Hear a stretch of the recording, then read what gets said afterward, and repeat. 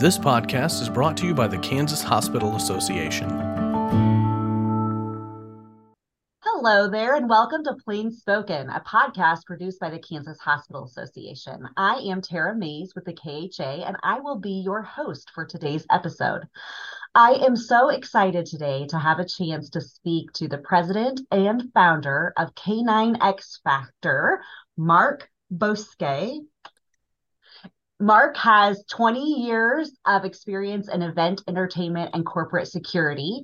He has a passion for working with canines that he carries from childhood, and since graduating from college has worked with several major corporations. And then in 2007, he began starting a security company with his business partner, which specializes in event and corporate security.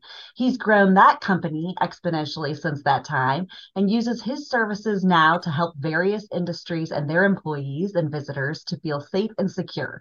In his free time, he has volunteered with Guide Dogs with the Blind and has experience with explosive detection dogs and training in those dogs since post 9/11. So before we get started, let me just say, Mark, thank you so much for taking the time to join us today and telling us more about what you do and how that really fits with what our membership here at the Kansas Hospital Association does in running their hospital. So welcome to the show, Mark. It's great to have you.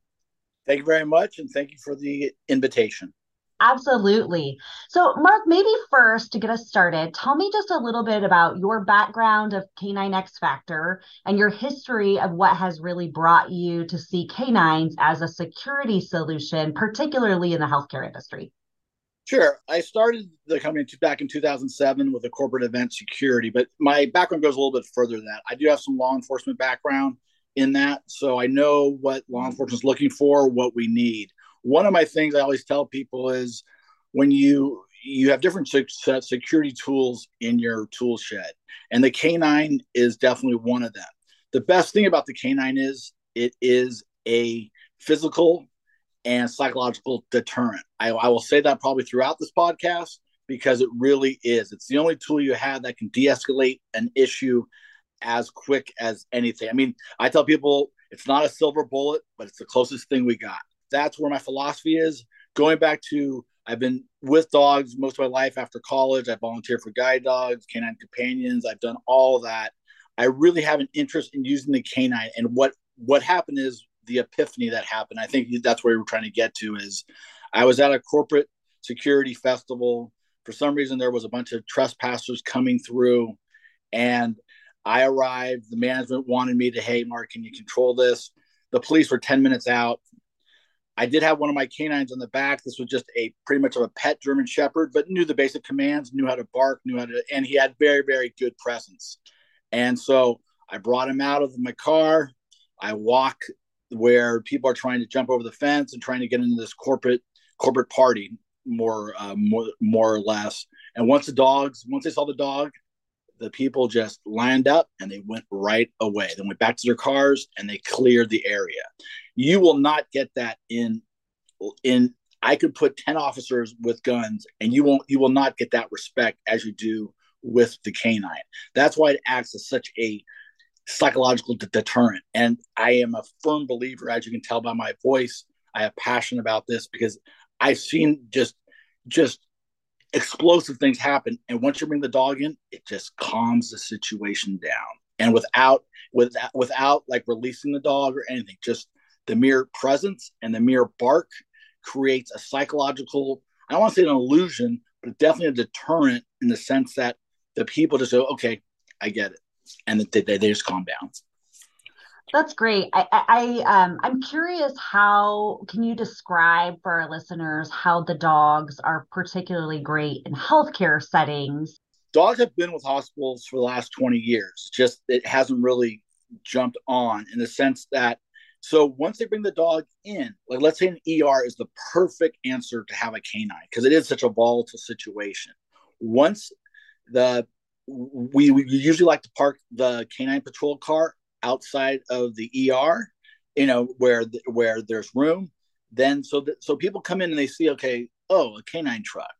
Then we have the agent and the canine walking in the area through the ER. Depends how big your ER is. They could be outside or they could be inside walking the area. So that already creates a calming effect saying, okay, this is a secure spot. Once, let's say, a patient is acting up, getting frustrated with the registered attendant, once they see the dog, they just de-escalate. Now, let's say the patient gets a little active. We just have the dog, at the most, have it bark at the patient.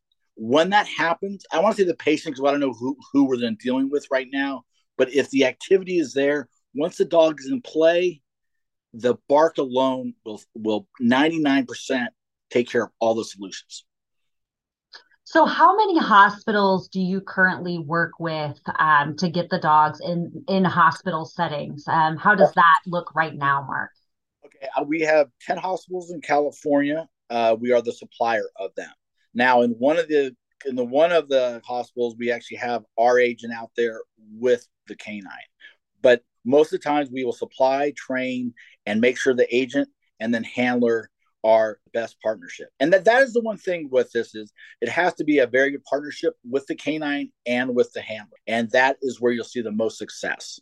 So I'm curious then, Mark, tell me a little bit about, because it sounds like your company does all of the training of the dogs.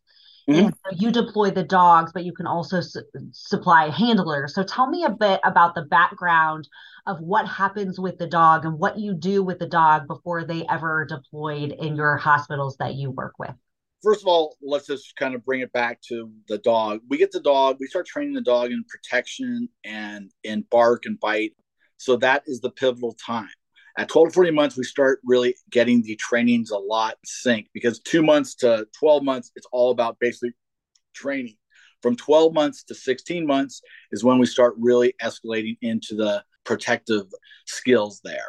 Now, let me make sure I'm going to clarify something. Our dogs are protection dogs. They are not police dogs. And the difference is police dogs will go after things.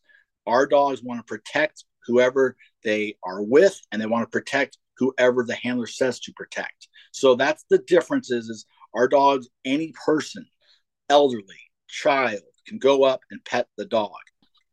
That's great. So tell me a little bit about, do you have to do any specialized training for those dogs that are working specifically in hospital settings? And then also I'm curious, Mark, do you contract at the point that you already have dogs now that you're going through the training process with that then will get partnered for hospitals? Or do hospitals come to you and then you specialize the training? Tell me a bit about how that process looks. Let's say I get a request. We will come out. We will do an assessment where the dog should be the most efficient. And again, it's usually the ER and parking lots is where the dog shows the greatest deterrent factor. Figure out the right dog for that hospital. Then we'll figure out through the hospital agents who's the right agent. We team them together. Then we go through a 3 to 5 week training program. Usually back in California, we can actually go into the state, but we just need somewhere where we can train with the agent. That being said, then we will do a 6-week reassessment with the agent and the dog to make sure everything is going accordingly. And then if there are any more help, we will be glad to go out again and make sure the dog team is working at its highest level.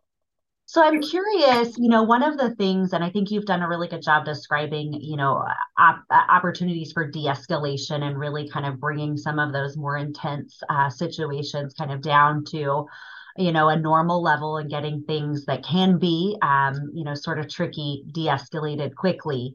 But when you look and in your experience, are there other ancillary benefits when it comes to using these dogs in a healthcare setting? Sometimes we're really struggling in the healthcare, like many other industries, with, workforce recruitment and retention. And so I'm curious, are there other ancillary benefits from utilizing these dogs that you could tell me about, Mark? Yes. One of my healthcare consultants that I deal with, Mike Dunning, he has his own consulting firm. He had a study where there was a place in Baltimore in an urban area where there was the nurses were not feeling safe, the doctors weren't feeling safe. They had a lot of issues with then retention. Once they brought the dogs in, the retention increased by 80%. People felt safe again. And that is the key to this. That everyone, patients, employees, staff, they're going to go to the hospital. now brings the retention issue with the nurses and the doctors. Why would anyone want to go to a dangerous workplace? Let's say in this area, and let's say in this industry, the hospital management, to make sure doctors and nurses feel safe. And I think having a canine is one of your best tools out there. That's great. So if you, how do you suggest if a hospital is interested in learning more about this program, or the first step in really analyzing if these services be right for them or a good fit for their hospital and their employees, what would you suggest they do as kind of a first step in analyzing how your services might fit at their hospital? I would probably suggest to go to a couple hospitals that have canines and talk to their management. Like if you're in California, I would go to Pomona Valley. They have a great dog program. They're probably one of and they've had it for 20 years. So there's a 20-year study on that. I'll be glad to give the people's names and management, and they'll be glad to describe the program. I think that's your first thing that you should do, is go to a place where they have them, see what the difference is. Then I would contact a supplier. You don't have to even contact me, but really, my first initial call, if I was a hospital administrator, was to call hospitals that have canines. And I'll be glad if they want to call me, and then I can give referrals to these hospitals. I'll be glad to do that so they can call them. But again, that should be your first call, so you experience what the hospitals are going through, and it's from their mouth and not mine. That's great. Thank you so much, Mark. So if our members want to learn more about, Canine X Factor, where can they go to learn a little bit more about your program, Mark, and what you will do? I would go on my website. It's caninexfactor.com. You can always call me on my business phone. It's 650-245-1644. And you can email me at mark@caninexfactor.com. Well, Mark, I want to thank you so much for joining us today on Plain Spoken Podcast, hosted by the Kansas Hospital Association. It has truly been a pleasure to have you and get to know about your services and the services that you provide to hospitals around our country. So thank you so much for joining us. Great. With that, I also want to thank and send a big thanks to our listeners. Thank you for joining us on today's episode. You can find each episode of Plain Spoken, a KHA podcast, on Apple Podcasts or Spotify.